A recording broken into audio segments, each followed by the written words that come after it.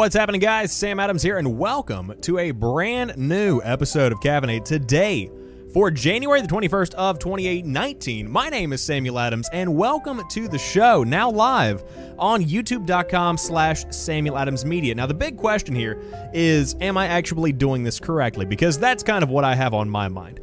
At the moment, this is an idea that I had thrown around before the show even began.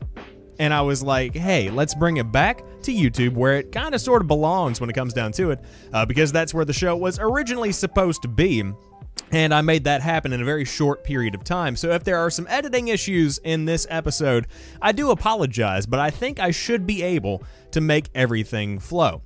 With that being said, for those that are brand new to the show, this is a daily gaming news podcast where I bring you the hottest gaming news from around the industry, and I pack it in one tight, neat little package for you to enjoy on your day-to-day basis. And of course, the show is hosted live 5 days a week on youtube.com/Samuel Adams Media. And of course, the VOD is saved. It's then put up on podcast services around the world for you to enjoy.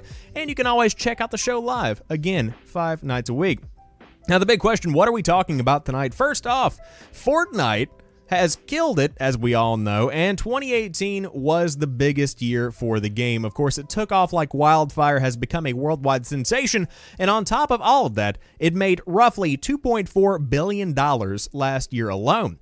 On top of that, we'll talk about the brand new Ice Storm event that is blanketing the map in snow. Soulja Boy promises Fortnite on his next gaming console, but Epic immediately calls him out. That's not happening, so don't go out and buy your Soulja games just yet. Now, Alexandria Ocasio-Cortez, I believe that's how you say her name, has been featured on a charity Twitch stream to support the rights of trans teens and the ability to help them. And we'll talk more about that blending of politics and video games and internet mediums a little bit more tonight. PUBG players have discovered the game's frame rate directly affects weapon recoil. Valve's card game Artifact is currently running out of players.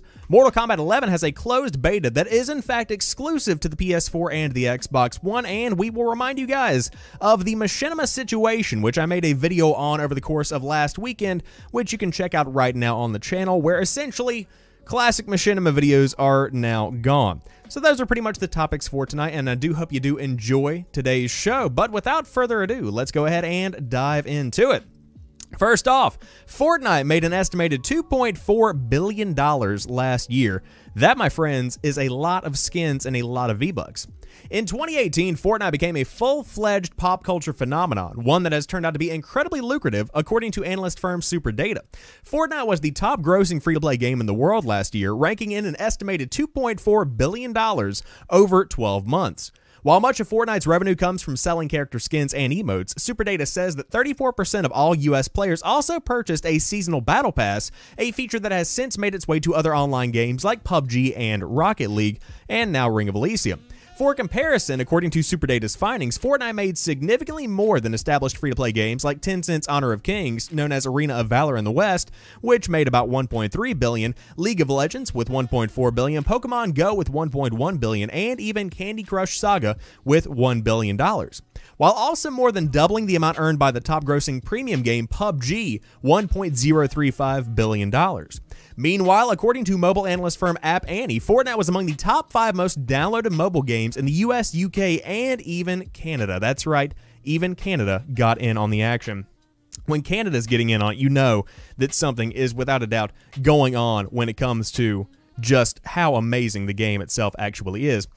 But Fortnite's haul for 2018 is a big number, but it shouldn't be too surprising. In April, SuperData reported monthly revenue of $300 million, something we talked about on previous episodes of Caffeinate, and since then the game has only become more popular and expanded to new platforms like Android and the Nintendo Switch. So Fortnite, as we all know, is continuing to be a worldwide sensation that is looking to be pretty much unstoppable over the course of the next few years, because quite frankly, with every single update, they seem to improve the game in some way, shape, or form. Arguably. Now, right now, there is this big event going on, which is a good transition into the next story, which is the Fortnite Ice Storm event. It's blanketing the map in snow, and it's bringing back essentially zombies. That's pretty much what you have here, which were featured earlier in previous season of Fortnite. I believe it was either around 5 or 6, something like that. I don't know. Fortnite has had its share of map-changing events, but its latest might be the most conspicuous to date. Epic kicked off its Ice Storm event on January the 19th through an in-game spectacle where the mysterious Ice Sphere, added with the recent 7.2 patch, broke open to reveal the Ice King, who promptly blanketed the entire map in snow and populated it with undead ice fiends.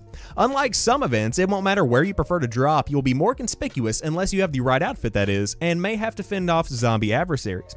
Ice Storm appears to have introduced even more secrets in the process. There are multiple eggs inside Polar Peak's dungeon, and there is a bunker underneath the former Happy Hamlet iceberg. I can't believe I just said that sentence. You have new theme challenges to take on as well, such as wasting ice fiends. Epic clearly wants you to keep coming back to Fortnite even if you have missed the initial drama.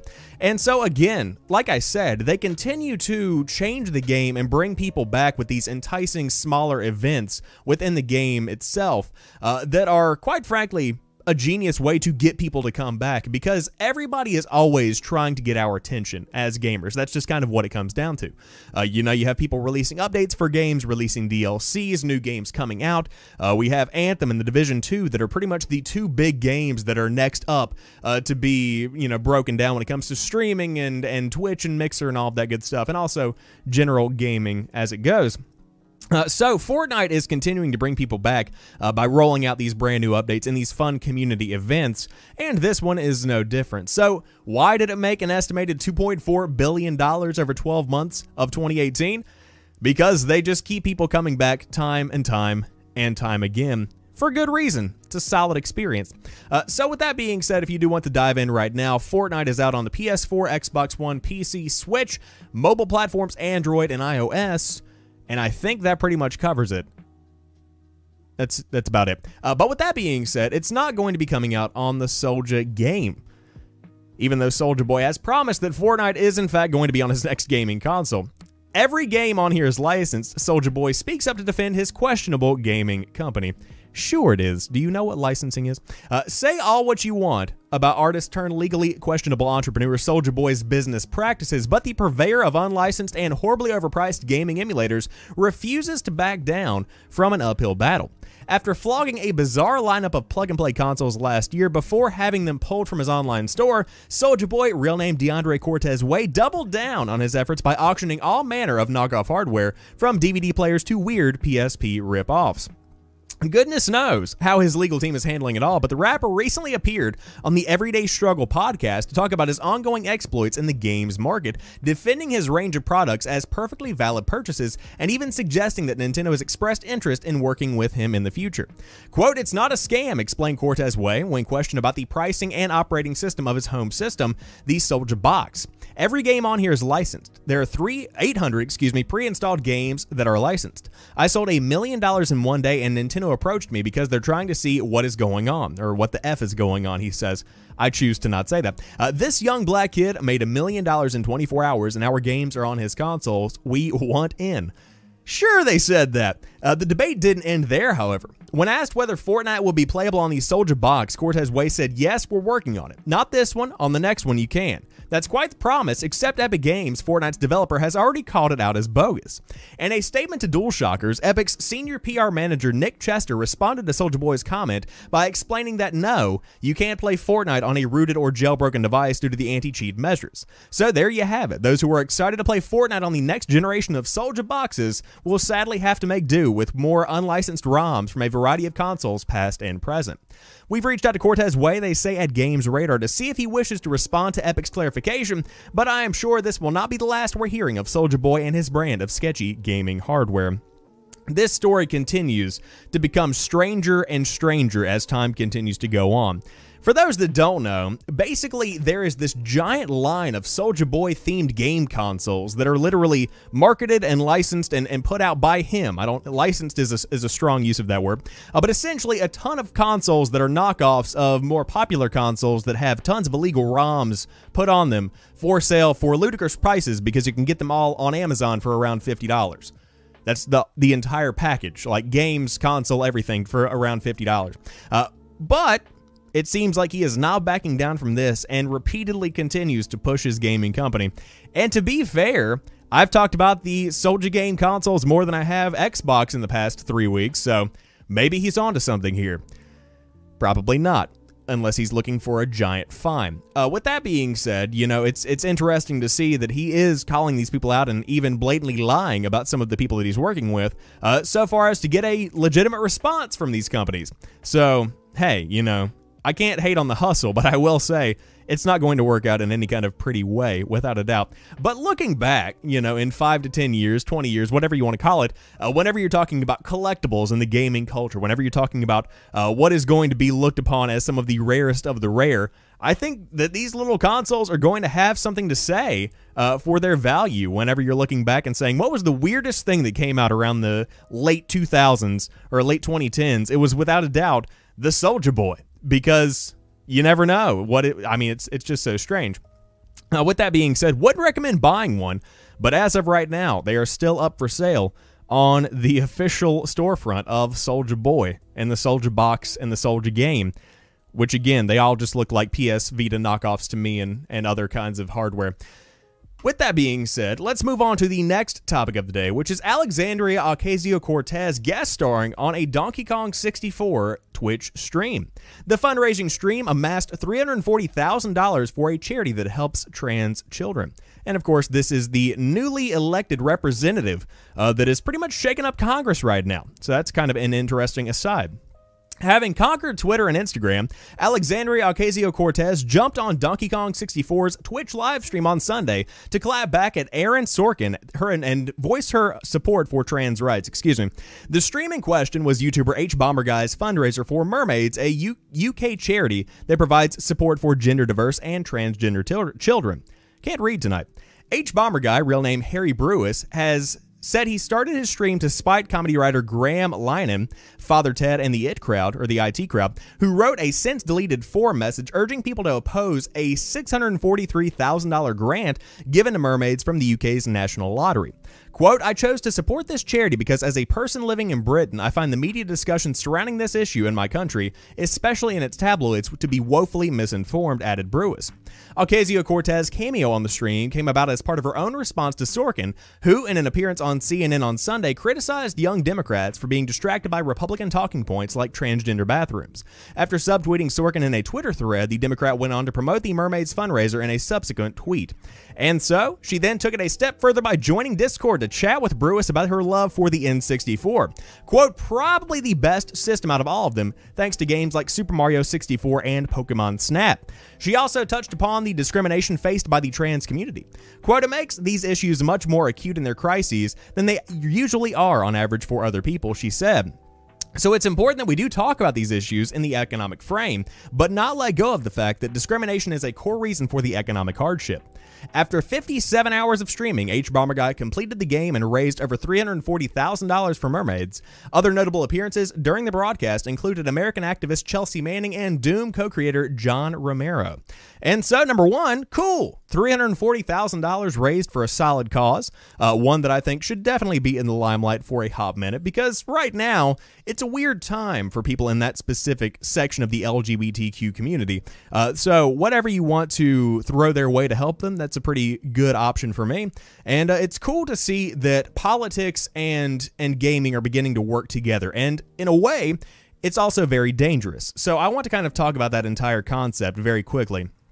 Basically, the way that I perceive this entire situation is that whether you're on this team or on another team, the fact that a large, I guess, leader in the United States, in a way, somebody who is definitely making waves, is using the fact that they're using this Twitch platform to further any kind of message or to reach an audience that normally would be either disconnected or ignorant from what is happening is something that I think is very admirable. I think it's very interesting. I think it's something that we're going to be seeing more and more of, because instead of staying on Capitol Hill, you literally go down in the trenches, which in this case happens to be a Twitch live stream and a Discord server. So this is something we're going to be seeing more and more as there is an increasingly large number of young people entering into the political space. So prepare yourself for seeing more politicians get on Twitch streams, more politicians get on YouTube and Facebook and do all these things to connect with people that are in a different generation that communicate differently. I think that's really what it comes down to. So interesting, regardless, to see that Alexandria Ocasio-Cortez is guest starring on a Donkey Kong 64 Twitch stream. Never would have expected that to be a headline that I read in 2019, but here we are. Again, as I said earlier, strange times we're living in. But hey, interesting story nonetheless. Now, on top of everything, PUBG players have discovered that the game's frame rate directly affects weapon recoil. Oh shoot! Over the last few months, a few dedicated fans have been researching how weapon recoil works in PlayerUnknown's Battlegrounds. While this is typically done to evaluate which weapons are the best or how to better utilize them in certain situations, the results of this testing have turned up an interesting conclusion. Instead of some guns just being outright better than others, it turns out that the frame rate of PUBG directly affects the recoil of particular weapons. A YouTuber by the name of Wacky Jackie 101, if you're looking for a username, that's the first thing that comes to my mind, has uploaded a short video that showcases how capping PUBG at 30 frames per second will result in noticeably more controllable weapon recoil for certain firearms. While something like the AKM doesn't have a dramatic change, it fires fairly slowly, the M249 becomes a monster at the lower refresh rate. In another surprising twist, limiting your frame rate also lowers the rate of fire for some guns. While this makes fast-firing weapons turn out to be less powerful, it does increase their overall accuracy and allow you to land more hits at greater distances. Taking it one step further, Reddit user Mutu22, again, if you're looking for a username, first thing that comes to mind, decided to try some arbitrary frame rates to test Wacky Jackie 101's conclusion. It turns out the issue is a lot bigger than just lower frame rate equals more accuracy. If your frame rate fluctuates a lot, as would be the case while playing without VSync, the weapon recoil rates will be all over the scale. That explains why I'm so bad at PUBG. We're going to go with that. Something like the AKM produces similar results at 30 and 60 FPS because its coded fire rate syncs up with those values. Playing the game at something like 31 FPS, though, will cause a much bigger change in that value. Using the formula that Mutu22 has come up with, you can determine the best possible frame rate for each weapon based on its coded fire rate. There's a big spreadsheet with numbers for each weapon if you are curious. Now, the author is not going to write all of this and pretend the average player will notice these results. Many people just point and shoot and don't worry about too much about how the game calculates bullet travel. While that's perfectly fine, these results do show that a lot of the reason you might be losing is because the game has wildly different ballistics based on things out of your control. PUBG has never been the most stable of games, but it has been out for more than a year as a full release, therefore out of early access. You would think issues with frame rate wouldn't still be cropping up, but even high-end machines still have issues running the game. Due to all of that, it seems the average user without much knowledge of locking frame rates or maximizing FPS will always be at a disadvantage now. And so that's pretty much all there is to say about the story, but I wanted to talk about this on the podcast today because I think it's very significant that you do have a game that is as competitive and is as esports oriented as PUBG, and it has this specific type of issue where literally an uncapped frame rate that isn't using VSync can very drastically change the way that you are experiencing the game, and therefore it can really impact your overall performance. And if you are doing any kind of amateur, competition, any kind of tournament, stuff like that, even practicing for a big scrimmage or something like that, if you are trying to land a spot on an esports team, you are going to be able to tell a difference if you are playing at 30 FPS versus 60 FPS or above or somewhere in the middle. So this is something that needs to be patched ASAP, and it's also something that really should never have been a problem to begin with. But I digress, just something to think about there. Crazy to think that PUBG Corp still has issues with a game that has been out in full for over a year, whenever competitors have not had these kind of issues. I digress. I will say that I'm not going to be throwing PUBG under the bus completely in any way, shape, or form. The game that I played in, I suppose, maybe around May of last year, maybe March of last year, somewhere around there, is no longer in existence. That game has completely and totally changed. PUBG is a brand new experience. If it's been over a year since you've played PUBG, I encourage you to go back and give it a shot, because the gameplay is just a completely different beast, and the maps are incredibly diverse. It's a very cool experience, but one that still needs a good bit of work. But hey, every game needs a good bit of work, including Valve's card game known as Artifact, because it's already running out of players. Ooh. The collectible card game Artifact released on November the 28th and had 60,740 concurrent players that day. A good start, but it was all downhill from there. Last night, its total concurrent players dipped just below 1,500 for the first time ever, a 97.5% drop from launch. Yes, many online games struggle to find an audience on Steam, but not usually the ones made by Valve itself. Today, Artifact game is currently ranked 145 on Steam charts out of all the games being played on Steam. That wedges it in between Dark Souls 2 and Assassin's Creed Origins, two single-player games that have been out for over a year. Even Portal 2, Valve's much-praised puzzler from 2011, currently has more players online than Artifact. The Dota 2 inspired card game caught some negative press early on when it came out that there was no way to get new cards without paying money. Contrary to the free-to-play model established by most successful digital card games of the last few years, Blizzard's Hearthstone, Valve decided to charge $20 for Artifact, and also for tickets to compete in its Gauntlet mode, where prizes could be earned. Artifact cards can also be resold between players, creating a secondary market where players can pay money directly for better decks. Now, the author did write at the time that this alternative model didn't feel unusually onerous, and they still think that, but it's become clear in the weeks since that model is not attracting players to the game. An early round of review bombing by people angry with the game's monetization scheme has only given way to more negative reviews, despite Valve's initial attempts to make Artifact more balanced and add a way to earn new packs simply by playing the game. A December 11th update added two sorely needed features, leaderboards with certain modes, and a chat wheel that let players communicate with one another during matches. On December the 20th, Valve released another big update, this time rebalancing some of the more overpowered cards, and more importantly, adding skill ratings for players and a leveling system to allow players to earn free card packs after reaching certain milestones. Players, however, remained unimpressed since they continued to steadily leave the game in subsequent weeks. Some of them have complaints about the game's reliance on RNG mechanics, while others say they're tired of having to continually pay for tickets to compete in the game's prize modes. The marketplace tells a similar story. Back when Artifact was released, the total cost to buy a full set of cards was around $294, and by mid-December it was down to $200. Today it dipped just below $100, and that's not a bad thing in and of itself. As more players open up more card packs, the overall price should slowly trend downward, but the quick decline of the first month and a half is also an indicator that Artifact isn't winning any new players who might drive fresh demand. Artifact received two minor updates last week, the first on January 10th, tinkered with some of the chat options, adding bindable keys for custom messages and decreasing the amount of time on player clocks during matches in an attempt to make them shorter overall. The second on January 11th changed even less, fixing two minor bugs and removing the surrender notification.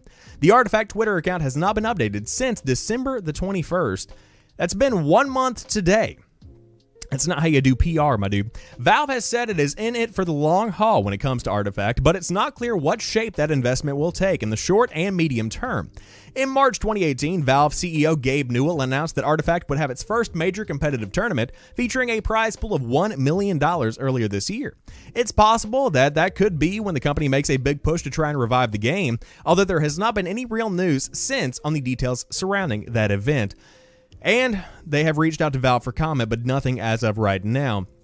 So Artifact and the situation surrounding it is something that is a painful reminder of how just because a company makes a game and that company happens to be previously successful, there is no guarantee that that game is going to automatically take off, and Artifact is a perfect example of that. Whenever you have a bad start, such as what we've seen here with Artifact, with pretty much an unfair setup at the very beginning of the game's life, you begin to lose players and bleed right out of the gate. And so whenever people begin to go away from the game directly after they buy it or even refund it, that is when you begin to realize that a mistake has been made and the future of the game is not looking good, which is where we are today. Now, with that being said, what needs to happen with this game is that immediately it needs to go free to play. Immediately, it needs to literally copy and paste what Hearthstone is doing in today's day and age and do that. Because Hearthstone is one of the most popular card games out there. I would think it would be one of the most popular card games ever in the realm of like Magic the Gathering and stuff along those lines. It is just a massive powerhouse and even something that anybody can pick up. So to be able to emulate that is what Valve needs to do. Now, some people would say, you know, where's the originality in that? Where is the individuality in that? When you compare Artifact to Hearthstone, is that not just copying somebody else's idea and not bringing anything new to the table? Maybe. But with that being said, bring your own skew to that and make your own experience, because there is not one original idea out there in the world. You know, even this podcast idea came from something else. You know, that's pretty much what it comes down to. So you have to take inspiration from other people and really make it into your own thing. With that being said, Artifact not looking too good right now. But with that being said, what is looking good is Mortal Kombat 11. Now, if you did want to dive in on the beta of this, then I have some bad news if you are playing on PC or the Nintendo Switch, because right now the beta is indeed exclusive to the PS4 and the Xbox One. During the Mortal Kombat 11 reveal event, a beta received an official announcement. At the time, it was noted that pre-ordering from select retailers would grant PS4 and Xbox One owners access to the beta. However, it was unclear whether PC and Nintendo Switch players would eventually hear similar news. Apparently, that isn't the case. Updates to the fact page for Mortal Kombat support site suggested the beta is indeed exclusive to PS4 and the Xbox One. At the bottom of that page, beneath a question concerning the beta potentially appearing on all platforms, the following appears, quote, "No, the beta will only be available for the PS4, PS4 Pro, Xbox One, and Xbox One X."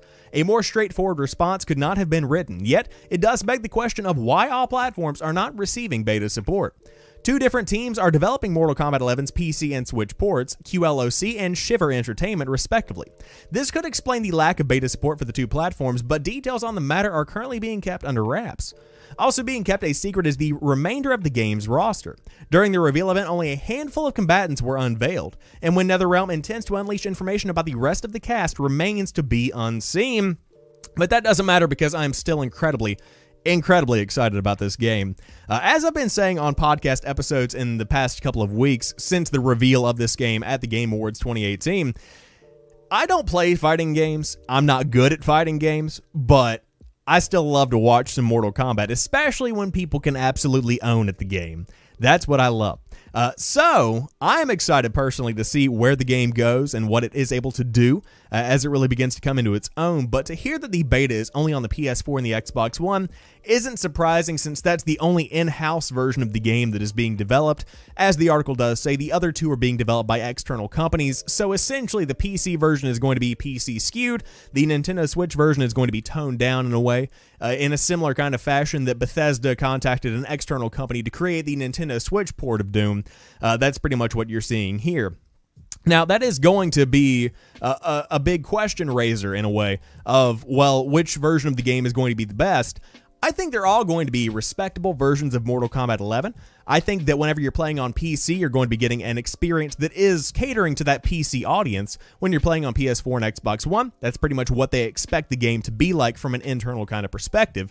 And Nintendo Switch, sure, you're going to have a couple of, dulled down areas of the game. The textures aren't going to look so crisp. It will more than likely run at a lower, frame rate or something along those lines. But still, the fact that the game is going to be coming out on all these various platforms is something that is very impressive, and without a doubt will be a big benefit going forward, especially to Nintendo Switch fans, which again, I didn't think this game would come to the Switch. I won't even lie about that. Shocking to see. Glad to see it, though. Glad to see it. Now, to wrap up today's show, all of Machinima's videos were removed without any prior warning. Now, I wanted to put this on today's episode of Caffeinate because it was a late-breaking story on Friday, so I couldn't really add it to the show because the show had concluded before the news broke, or actually right around as the news broke. But I did make a video on this on Saturday. If you do want to go back and check that out, it will also be linked after this video in the in-screen cards. But with that being said, you don't know what you got till it's gone. This is coming to us from Destructoid. A huge swath of video game-related video content was erased with one fell swoop yesterday. Machinima, a large network of YouTube gaming channels, had all of its videos removed without any sort of prior warning given to the creators. This comes as a result of the planned merger with Elation, which is part of Otter Media, which is actually a division of AT&T and Warner Media. And a correction, a representative has reached out to clarify that Elation is not involved, but rather is part of a much larger merger within Otter Media. Rooster Teeth's Lawrence Sontag, who is producer of the Funhouse series, was one of the first to discover the mass removal. Sontag used to work for Machinima as a key member of the Inside Gaming team. In a Twitch clip, he shed some light inside why AT&T and Warner Media opted to functionally erase thousands of hours of content. The videos were technically set to private, but they are essentially gone. He says, and I quote, "Warner at this point cannot verify the copyrights to all videos in Machinima's network, and there are a ton of videos," he says. "It cost a lot of money to do it, and this is on videos that aren't getting any views, so they cut it loose. That's that, it's a business, that's how it goes, man." This seemingly caught everybody by surprise, even the people who are still creating content for Machinima. Some YouTubers with Machinima contracts received an email that said their contracts were transferred to Fullscreen, which is part of Otter Media's portfolio of companies. Others were told they were being, quite frankly, dropped from the network. Moving forward, it's anyone's guess as to what AT&T plans to do with the Machinima network. It's still a valuable channel as it has approximately 12.4 million subscribers on YouTube. But this story isn't about the future, it's about the thousands of hours of original video game content that suddenly disappeared into the ether. Beloved series like Two Best Friends Play, Arby and the Chief, Teenage Pokemon, which was created by Destructoid's own Jonathan Holmes, and so many more. And as I said in my video, Battlefield Friends, it's good stuff, man. It feels irresponsible to talk about the legacy of Machinima without mentioning that Machinima had a reputation for locking a lot of its creators into predatory contracts. For that reason, many people will celebrate that it's essentially dead, at least as we once knew it. But Machinima also hosted so much original video game-centric content, and a lot of it came in the early days of internet video production. It grew fast and became one of YouTube's largest channels, and it hosted an overwhelming amount of content, and now that's all gone. As you can see, it's still gone, and I thought personally that it might come back by now, but apparently it's just gone forever. So again, as I said in my video on Saturday, this is massive because so many people that are big time creators on YouTube today got their start or were affiliated directly with the Machinima group. You know, that's pretty much a big part of YouTube culture, of YouTube lore, of YouTube history, and internet history overall. And I think it was very impactful to delete all these videos because so many people, including myself, grew up and kind of came into age while these were being pumped out. I think that's the biggest thing that I want to drive home here, and that's one of the biggest reflections I've seen from comments that I've gotten on my video that I uploaded on Saturday. A lot of people are saying, I went to go back and watch an episode of Battlefield Friends, and it's gone. I went back to go check out some of my favorites from my childhood, and they're no longer available. What is going on? And people are just kind of disappointed in this. You know, it's still something that, although it wasn't getting thousands and thousands of views every day, that people still had a passion for and a love for. And it's weird to see it gone. But with that being said, will they come back? Again, still up in the air. You never really know. It's just one of those corporatized, weird situations that nobody is really comfortable with. But if you want more information, again, that video will be linked below and in the end of the screen, you know, before the video officially concludes. But with that being said, that wraps it up for today's episode of Caffeinate. If you enjoyed the show, be sure to drop me a like down below. And to Mr. Gibby in the chat who says, love the content, man, I appreciate it, and I hope you do come back for more. But as for right now, if you want to go ahead and subscribe to the page, if you want to go ahead and like me on Twitter, or follow me on Twitter, whatever the kids are doing over there these days, at Pretty Chill Guy. And again, tomorrow we will reconvene for a brand new episode of Caffeinate, which is hosted 5 days a week right here on youtube.com/SamuelAdamsMedia. With that being said, we are going to get better overall with the fact that, you know, we're on YouTube now. So you got to really kind of integrate everything into one big video phenomenon, which can be kind of difficult, but we're going to do it. So anyways, I hope you guys have a fantastic one. I will talk to you soon, and peace.